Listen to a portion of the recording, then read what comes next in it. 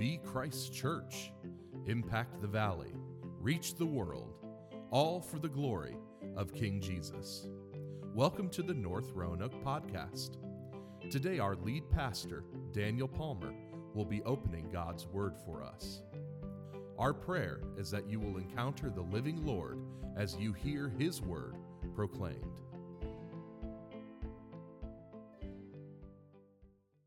Our faith is in a person, and He's alive. It's not just an abstract truth and reality. And He will walk with you through whatever it is you're going through, and He makes the difference. And I'm thankful to God for it. This morning, we're in Acts 24. We are in the section of Acts that I am calling, my wife asked me on Sunday night, "What are you going to do with that, big guy?" And every time I answer, I have no idea, but I'll figure it out by next week. So hopefully I've figured it out. Acts 24, we're going to cover all 27 verses, so hang on tight, and we're gonna move. Last week, Paul was scurried away from Jerusalem, as you recall, to Caesarea under the cover of darkness with a protective military detail, along with a letter from Lysias the tribune to the governor Felix explaining why he's sending Paul. Like Lysias, we see that Felix apparently really wants nothing to do with the Paul issue. If he could just get rid of him and send him to another province, he'd be happy with that. But that doesn't work out. So we trail off next week. We're waiting for Paul's accusers to get to Caesarea so Felix can have a hearing. And today we're going to read about Paul's hearing before Governor Felix. Would you hear with me the word of the Lord? We'll start with verses 1 through 9. And after 5 days, the high priest Ananias came down with some elders and a spokesman, one Tertullus. They laid before the governor their case against Paul, and when he had been summoned, Tertullus began to accuse him, saying, "Since through you we enjoy much peace, and since by your foresight, most excellent Felix, reforms are made for this nation in every way and everywhere, we accept this with all gratitude. But to detain you no further, I beg you in your kindness to hear us briefly, for we have found this man a plague, one who stirs up riots among all the Jews throughout the world and is a ringleader of the sect of the Nazarenes. He even tried to profane the temple, but we seized him. By examining him yourself, you will be able to find out from him about everything of which we accuse him." The Jews also joined in the charge, affirming that all these things were so. Now, before I pray, some of you, depending on the version of the Bible you're holding in your hands, might say, what happened to verse 7 and part of verse 8?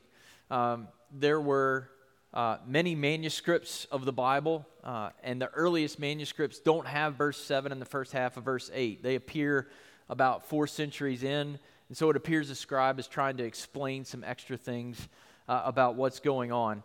But we think the original text of Scripture goes from verse 6 to verse 8, which is why I read that. All right? Let's pray. God, we ask in Jesus' name that you would continue the work that you have started in this service this morning. God, that you would continue to allow gospel truth to take hold of your people. That you would allow those in this room who do not yet know Christ, who don't know the joy of communing with Jesus, that, Lord Jesus, you would break in and take charge for the glory of God and the good of the people in this room and the people that they will impact for the rest of their lives. We ask it in Jesus' name. Amen. I want to show you 3 things from the text this morning. The first is this: enemies of the gospel. And I'll read slowly for those of you who really like to take notes. You do know you can use your smartphone at any time. It's like the 2023 Amen. Right? You get out your smartphone and take a picture, that's fine too. But enemies of the gospel will falsely accuse Christians, representing them as a toxic and misguided threat to society. Enemies of the gospel will falsely accuse Christians, representing them as a toxic and misguided threat to society. Most of the people in this room have been born and raised in the United States. which means that for most of us who are, say, 35 and older, maybe, we can remember a time when being a Christian in our country was for the most part seen as a good thing in our society. I remember growing up getting the yellow pages. Does anybody remember the yellow pages? Google has made the yellow pages irrelevant. Siri has made the yellow pages irrelevant. But you used to, children in the room, you used to get this thing. It was like a catalog of pages that happened to be yellow telling you about the businesses in your locality. And many of the businesses, I remember when I was particularly young, would put the ichthus, the symbol of Christianity, the little fish in the corner of their business to let you know, hey, we're a Christian. We love Jesus. And the assumption was by putting it there, people would be more likely to go to your business because you're a believer. Well, in our society, that ship is sailing, right? More and more people aren't seeing that as a good thing. I remember when I was in school, they used to call winter break Christmas break. They used to call spring break Easter break. And I remember when they officially changed the names. My father, he's not right about everything, but I remember him saying to me when they made that official change in Roanoke County, I remember him saying to me, son, this is not inconsequential. The change in the name means something. It means something in our society. Just watch. And I'm here to tell you my dad was right. Changes in names have given way to changes in laws, in politics, and in public perception. In 2008, we had the first presidential election in modern U.S. history in which a majority of those voting said they were less likely to vote for a candidate who was an evangelical Christian. A majority of voters beginning in 2008 said, if you're an evangelical Christian, I won't vote for you for national office. Y'all here this morning? The world in which we live has changed. The clarity that Christians bring to society by standing upon and standing for fixed truth is largely no longer valued in our country.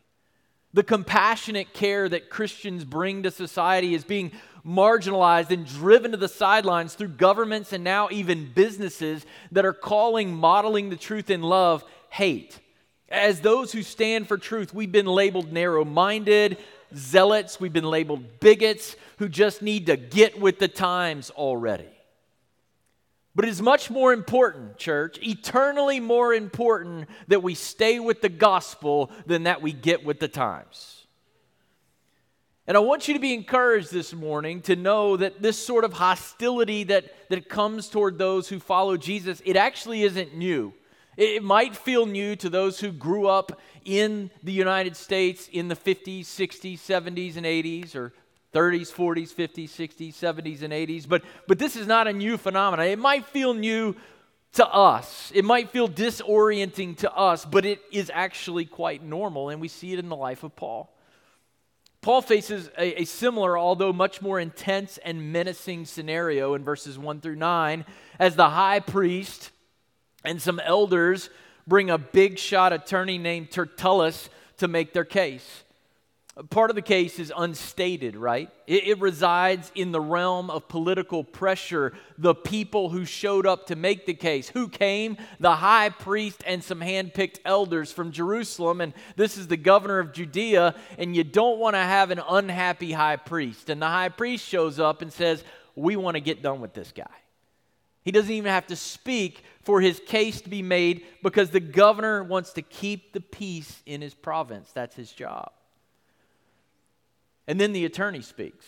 When Tertullus makes his case, he begins to accuse or present the charges against Paul in verse 2. Yet before he makes any formal charges, what does he begin with? The customary flattery, the warm fuzzies about Governor Felix, which, by the way, were most likely a gross exaggeration because Felix's time as governor, we've learned from other history sources, was marked by massive social unrest and incompetence. Nevertheless, they say, Felix, you're amazing.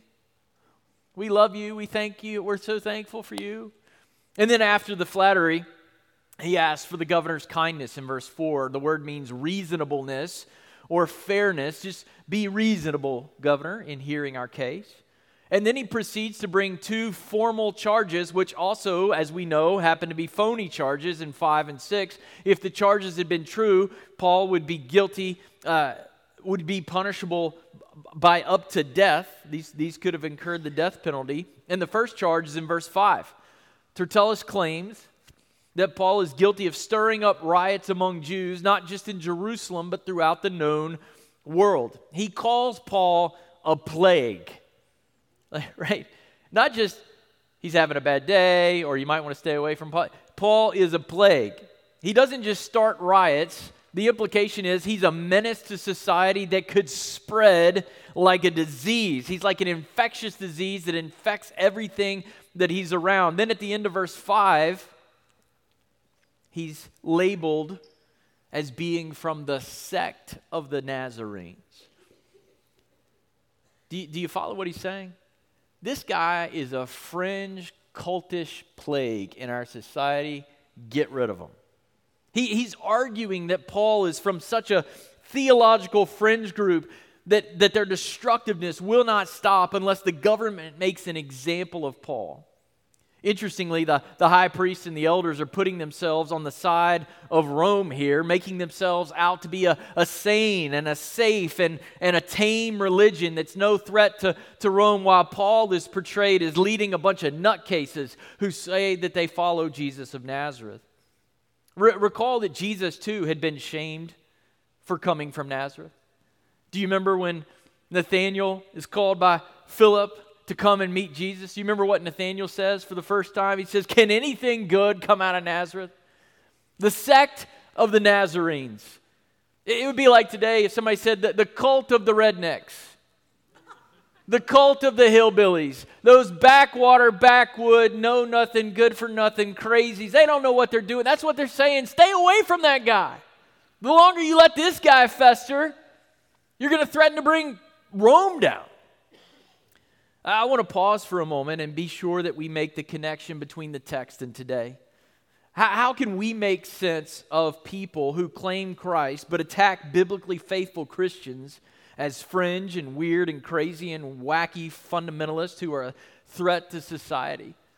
How do we make sense of that? They're playing with the same playbook that we see in Acts.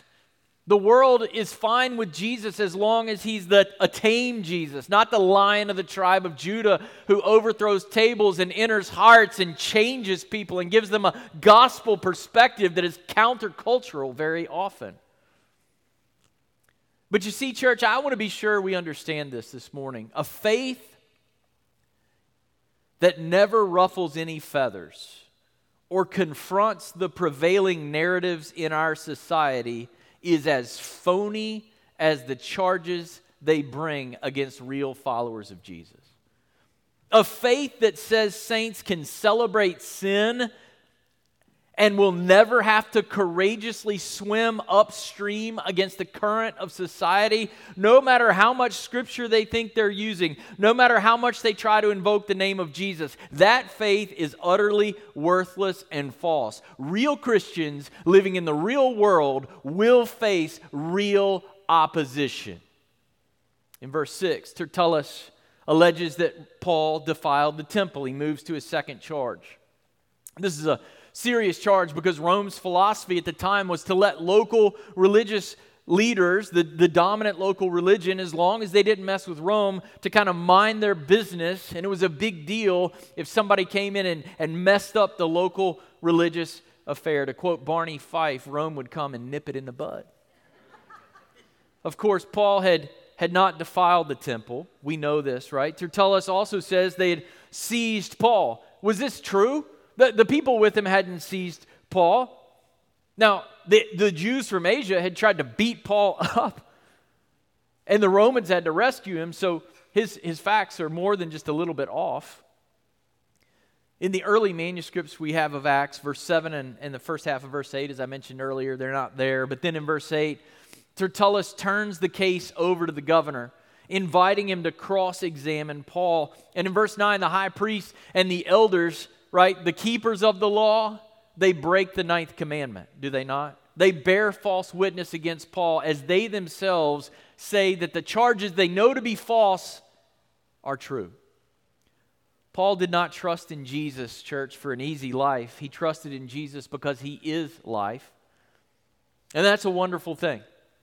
Because the witness of Acts is that serving Jesus in this world can come with false accusations and misrepresentations of who we are, what we do, what we're striving to accomplish as we follow our King. And the question of our day for us in this moment, I think, is this: do we cave to be accepted, or do we defend ourselves and the truth? What are we going to do? And we live in a world, just watch the news, read whatever you can find on Google. We live in a world that wants Christians to cave. Settle for a tame, nice Jesus. Settle for a Jesus who doesn't force us to reckon with ourselves and our sin and to swim upstream against the prevailing narrative of the day. What are we going to do? Are we just going to throw in the towel and say, you know what? I don't want to be a backwater hillbilly sect of the Nazarene kind of guy. I'd prefer to be accepted in the world. I'd prefer people to say nice things about me. I'd prefer to get the promotions that come to those who check all the boxes that the world says I have to check to be embraced in my culture, or in my company. Well, let's see what Paul does. Verse 10, and we'll go down through verse 21. And when the governor had nodded to him to speak, Paul replied, "Knowing that for many years you have been a judge over this nation, I cheerfully make my defense. You can verify that it is not more than 12 days since I went up to worship in Jerusalem, and they did not find me disputing with anyone or stirring up a crowd, either in the temple or in the synagogues or in the city. Neither can they prove to you what they now bring up against me. But this I confess to you, that according to the way, which they call a sect, I worship the God of our fathers, believing everything laid down by the law and written in the prophets, having a hope in God, which these men themselves accept, that there will be a resurrection of both the just and the unjust. So I always take pains to have a clear conscience toward both God and man.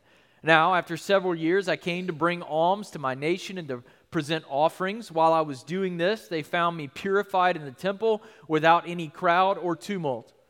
But some Jews from Asia, they ought to be here before you to make accusation, should they have anything against me.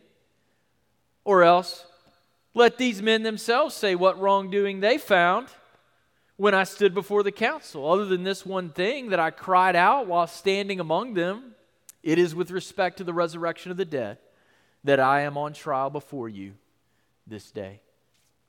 Paul gives his defense. And what we learn from Paul in this moment is we can deny the false charges that come against us. Well, you just don't love people because you're standing for truth. Wrong. That's not true. We love people deeply.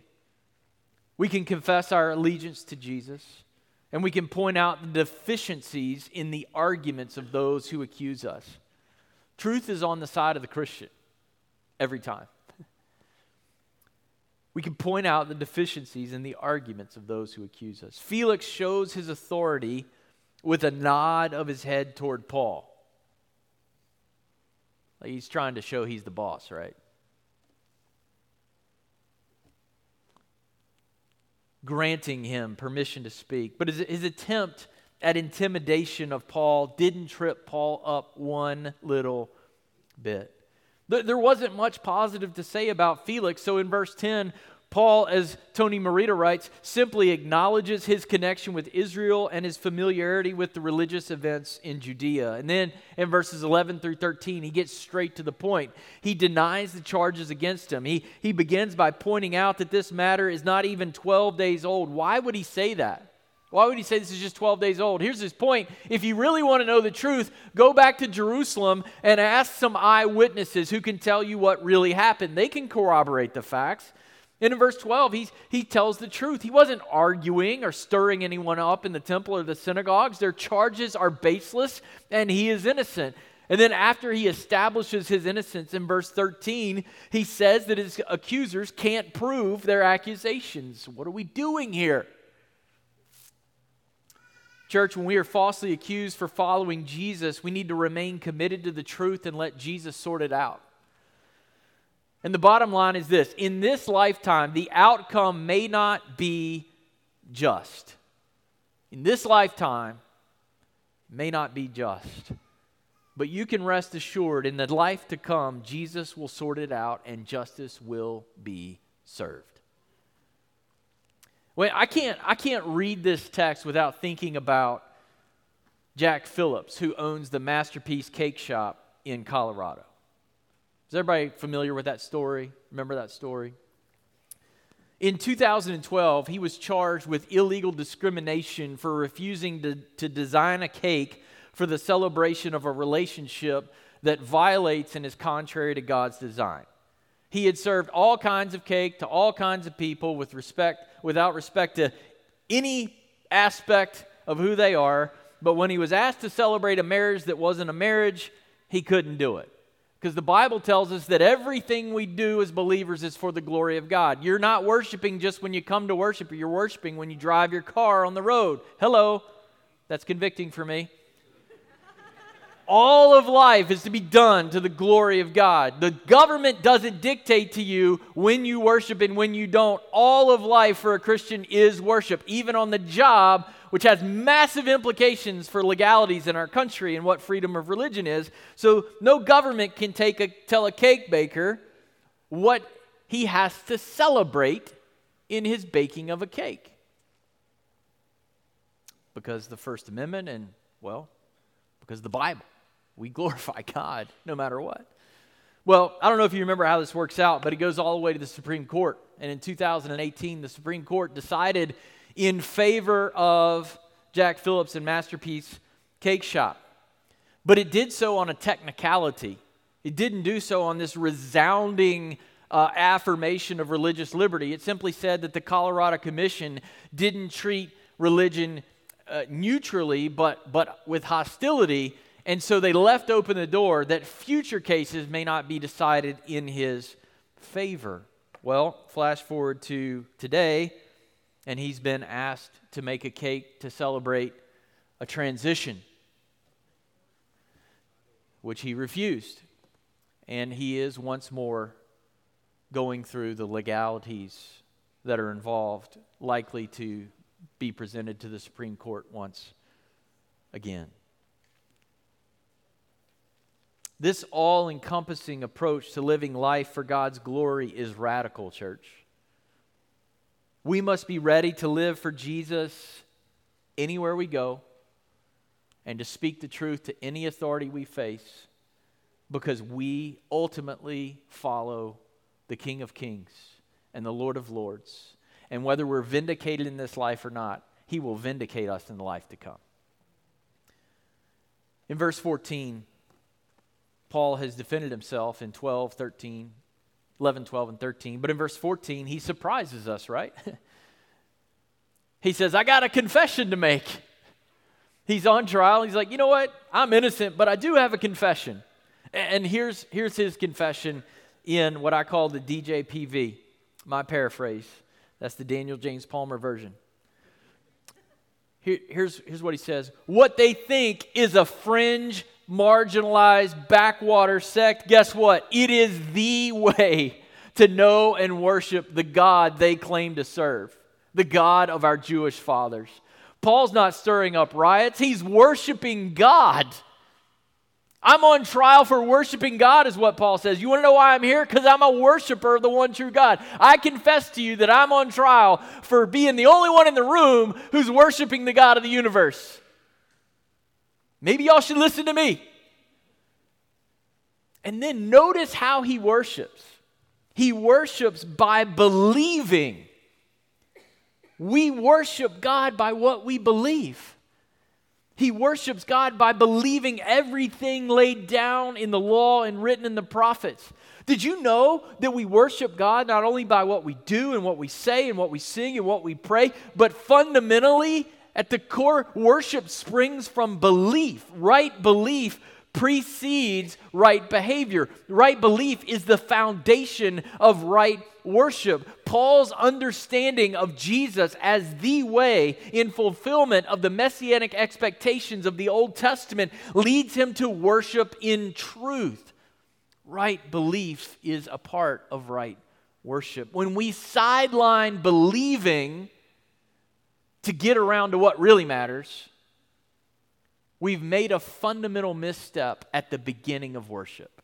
There is no worship without right belief in Jesus revealed as the Messiah of the Old Testament.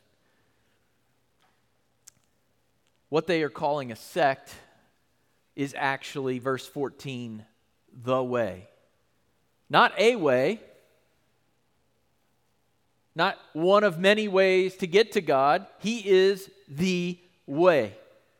Paul is on trial, and yet there is no compromise in Paul. There's no hedging. There's no suggesting that both parties might have a little bit to offer. You know, they're a little bit right, and I'm a little bit right, and there's a little bit of in-between. No, I'm right, they're wrong. I am of the way. They're calling me a sect. They've got it totally wrong. He's worshiping God according to the way laid out in the Old Testament. In other words, as Peterson writes, by claiming to be the way, Paul was insisting that Christians are the true Israel.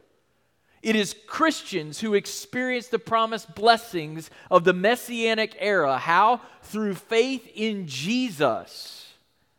They alone are the people of God, those who have saving faith in the Son of God promised in the Old Testament. After confessing that he's right, verse 14, that's quite a confession to make, right? Here's what I wanted to tell you in verses 11 through 13. They're wrong. But I do have a confession to make, verse 14. I'm right. All right. Way to go, Paul. After confessing that he's right in verse 14, Paul argues in verse 15 that his hope is not in stirring up revolts, but in God who will raise the dead. I don't have any business stirring up revolts or giving Rome a hard time. I just believe Jesus raised the dead. And clearly he does, because he's defending himself boldly in a place where he might end up dead. This means that Paul's hope is not found in making mayhem for Rome, but in a future resurrection. Rome has no reason to fear Paul. It also means his accountability is to God, who's going to raise the just to everlasting life and the unjust to everlasting death, where they will be consigned to the lake of fire, where the smoke of their torment rises forever and ever. Paul's accountability to God supremely leads him, as we read in verse 16, do you see it? To take pains to have a clear conscience toward God and man. This is the only place in the New Testament where we find this Greek word for taking pains. Other Greek writers used it to refer to training the body for various skills in athletic competition. My son Samuel has been trying to improve his time in the 1600 meters and in the 800 meters, and he would tell you that improvement takes pain. It takes striving. At his last track meet, we had a conversation about that moment that happens in every race where the lactic acid settles in, and you've got to move from anaerobic to aerobic activity, and you have a decision to make. Are you going to succumb to the pain, or are you going to beat the pain? He embraced the pain last week and got a PR. I'm excited for him. Good job, buddy. It takes striving. Paul says that his worship of the God who raises the dead leads him to strive to have a clean conscience before God and man. So even as he's denying the false charges from enemies of the gospel, he's still striving to be clean inwardly before God as much as depends upon him and before his fellow man. So he's refuting them, but he's not hating them. Does that make sense? I disagree with you. You're wrong. You're eternally wrong, but I would be misguided to tell you anything other than the truth. And so I'm going to tell you the truth because I love you. And ultimately because I love God, and I'm accountable to God. This is Paul's posture. He strives to love God and even his unneighborly neighbors. I want you to remember that during the next election season.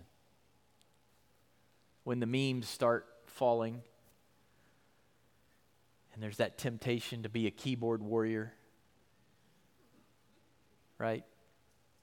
Just remember, we want to take pains in our worship of God to have a clean conscience before God and our fellow man, such that maybe by some way God would use that witness to bring them to God. Paul explains that he's not trying to destroy people because his relationship with God is genuine. And as we see in verse 17 and 18, his faith is not a cover for starting riots or desecrating the temple. He had been away from Jerusalem for several years, and he came back to bring a relief offering to impoverished Jewish Christians that he calls his nation. And he comes to present offerings or make sacrifices in the temple. He was found in the temple not in a state of rioting, but in a state of ritual purification. There's no crowd. There was no trouble in sight. Those are the facts. Paul has denied the charges against him. He stood up for his faith in Jesus. Jesus isn't a fringe sect. He is the way, the truth, and the life. And then at the end of verse 18, we read, I love it, but some Jews from Asia. Is there a verb in that phrase? There's not. So Paul is defending himself. You can feel all the emotion and the energy. I didn't do it. I'm following the way. God's going to raise the dead. There's going to be resurrection of the just and the unjust. We're going to face judgment for what we do. Therefore, I am pleading with you with a clean conscience. And then he gets to verse 18 and he goes, but some Jews from Asia. Some Jews from Asia, what? And there's really two options here, right? Because he starts with the word of contrast, but. So Paul is either saying, he's gotten so worked up. Has anybody ever done this in a conversation? Like you're just rolling and then a point flies into your head from somewhere else. He's like, that's what's going on in Paul's mind. It's almost like you can read his mind. He's like, I've made my point. Well, how did we get here? But some Jews from Asia, you want to know if I defiled the temple and created a riot? No, but some Jews from Asia falsely accused me of it. That might be one rendering of what he's saying. Or you're talking about me being a rioter. I wasn't rioting in the temple, but some Jews from Asia. You want to know why I'm still battered and bruised? Some Jews from Asia, they're the ones that did it. So which is it? Is he saying, well, some Jews from Asia accused me, or some Jews from Asia were actually the ones who were rioting? We don't know. I think it was more like this. Paul's essentially saying, he gets to the end of his statement that he didn't do anything wrong. Look, I didn't do anything wrong, and I've made my argument, and then boom, it hits him. But some Jews from Asia, woo boy, if you knew what they did. And then boom, in verse 19, Paul's like, where are they anyway? The people who said they saw me rioting, where are they? Where are the people who started this whole mess? Shouldn't they be here? Not the high priest, not these elders, not this highfalutin lawyer. Bring in the people who brought the charges and ask them about it. And then I love what he does in verse 20. It's like the knife has gone in and now he's going to twist it a little bit. He really puts his accusers in a pickle in verse 20. Because they had not witnessed what initially happened at the temple, but they had examined him before their own council at the tribune's request. And so Paul is basically going to say, look, why don't you tell the governor how our first little trial went? Didn't you already have an opportunity to try me on home turf and you guys devolved into a riot that you couldn't solve your own selves? Why? Because I told you that I'm here on account of the resurrection from the dead. That's my wrongdoing, he says in verse 20. What is my charge? What have I really done that's wrong? I have affirmed that God raises the dead and that there will be a judgment day when our King returns. Listen, church, if you serve a risen King, you can go toe-to-toe with anybody. What are they going to do? Take your life?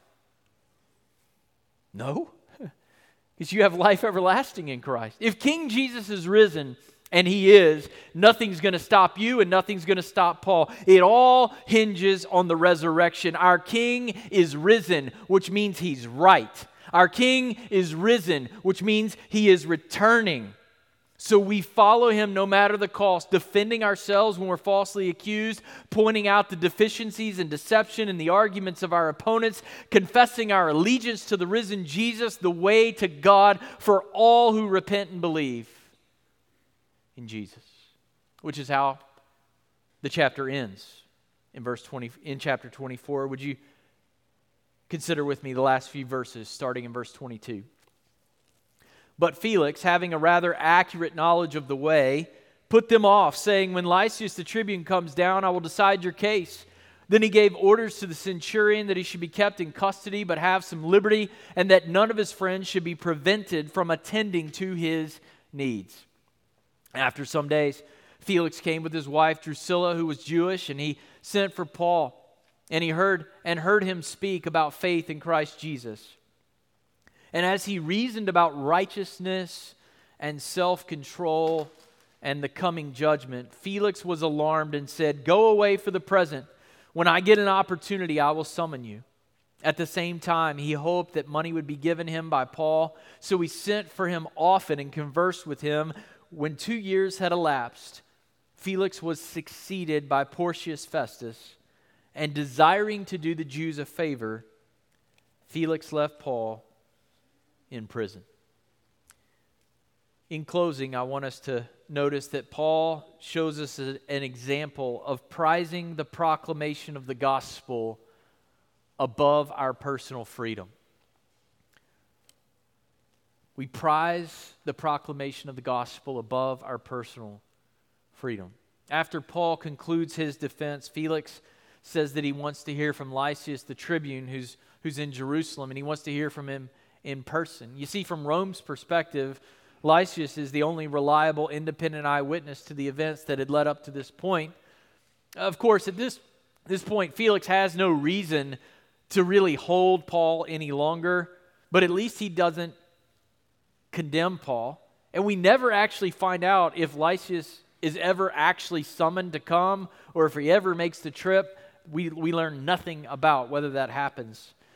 In the meantime, while we're supposedly waiting for Lysias, Paul is kept in custody with a degree of freedom.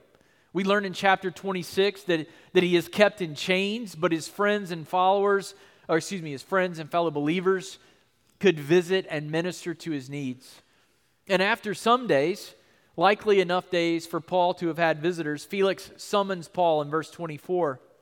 We aren't initially told why Felix summons him, but his Jewish wife, Drusilla, the youngest daughter of Herod Agrippa I, who had killed James back in Acts 12, she may have been curious about Paul and sort of rubbed off on Felix. Eventually, we see in verse 26 part of Felix's motivation. He hopes that Paul will pay him off so that he can let Paul go free. He assumes that the Christians visiting Paul are going to bring him money so that Paul can pay him a bribe, but Paul will not pervert his actual innocence by paying a bribe. Check out Exodus 23:8, Deuteronomy 10:17, Deuteronomy 16:19, Deuteronomy 27:25, or Proverbs 29:4. A bribe corrupts. A bribe changes the narrative, and Paul is not needing to bribe his way into innocence. He is actually innocent. And so even though he could have acquired the money to pay the bribe and get out and share the gospel more freely, he will not have it said that his innocence was tainted by a bribe, compromising his testimony down the line. Paul stays right where he is. He has the promise of King Jesus that he'll get to Rome, and that's all he needs, so he won't buy off the governor. The governor needs to know Jesus, by the way, and Jesus has placed Paul there for that assignment in the meantime. Do you remember what Jesus said in Luke chapter 21? He told his disciples this: "They will lay their hands on you and persecute you, delivering you up to the synagogues and prisons, and you will be brought," listen, "before kings and governors for my name's sake." This will be your opportunity to bear witness. Beloved, I don't know what the future holds for Christians in these United States of America. But if the trend line and the trajectory continues, there very well may be days where you are brought before governors, where you are brought before mayors, where you are brought before councilmen. And this will be your opportunity to bear witness. I serve the risen King. So Paul doesn't bring bribe money or beg for his freedom. Instead, in verses 24 and 25, what does he do? He announces the gospel. He speaks the faith that is in the Messiah, Jesus. He announces the Messiah promised in the Old Testament to come through the Jewish people, that he had come. And he announced that Jesus is this Messiah. And it is through faith in this one King that God saves his people. And in verse 25, we see Paul also explains why we need salvation through Messiah Jesus. Why do we need salvation? Because God's holiness demands that we be righteous to abide in his loving presence. Some of you don't know the joy of the Lord because you don't have Jesus, who has cleansed you from the inside out, giving you the righteousness of God that you need. It is only through the sinless perfection of the Savior that you can have the righteousness of God. It is only through faith in Christ that you can have it. And then Paul moves from righteousness to self-control. Righteousness is not just this abstract idea, but it should lead you to have self-control. In other words, you should have a mastery over fleshly desires and passions that comes only from a heart that's been supernaturally changed by the Holy Spirit. One of the fruits of the Holy Spirit is what? Self-control. Galatians 5:23. When we really get the Spirit, we get access to self-control. Some of you this morning, we saying, I speak Jesus, and there's depression, and there's addiction, and there's anxiety, and these are all these things. The fundamental reality is you still don't have self-control. You don't have mastery over the thing that keeps bringing you back into a life that is far from God. It is only through faith in Christ that you gain self-control that reflects the righteous standard of a holy God. And finally, Paul speaks of judgment. He says there is a standard, and it is God's righteousness. You are not living up to the standard. Look at your own ability to master your own passions. You can't do it. And then he says there's coming a day of judgment. There's an urgency to Paul's message. By the way, church, if there's no judgment, we should not waste our time sharing the gospel. If there's no judgment, we should pay the bribe and go home and have a good time. But judgment awaits us all. Left to ourselves, we lack righteousness. We know we lack self-control, and therefore we face God's just judgment. Hebrews 9:26 says, it is appointed for a man once to die, and after that comes the judgment. You're going to live, and you're going to die, and you're going to face the judgment of God. That is true for every man, woman, and child, human being on the planet. And here's the good news. For those who turn from sin and trust in King Jesus, it's as though we've already died the death we should have died, because he died it for us on the cross. Which means when he comes in judgment, he will say that the death we deserve to die has been paid, and we will not participate in the second death in the lake of fire, but we will be given life everlasting through faith in our King. And when Felix hears the gospel, he is alarmed, or literally terrified, because he knew in his soul what some of you know right now, that he did not possess God's righteousness. He knew that he was an utter pool of a lack of self-control. And he knew he would surely be overtaken by the judgment.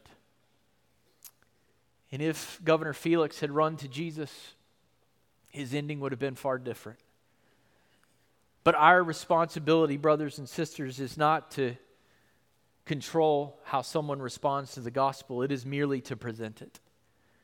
Paul could have bribed and sweet-talked his way out of prison, and instead he stands before governors and he preaches the gospel. And he says, Governor, I know I'm under your judgment right now, but the King of Kings is coming in judgment, and you better bow the knee before it is too late.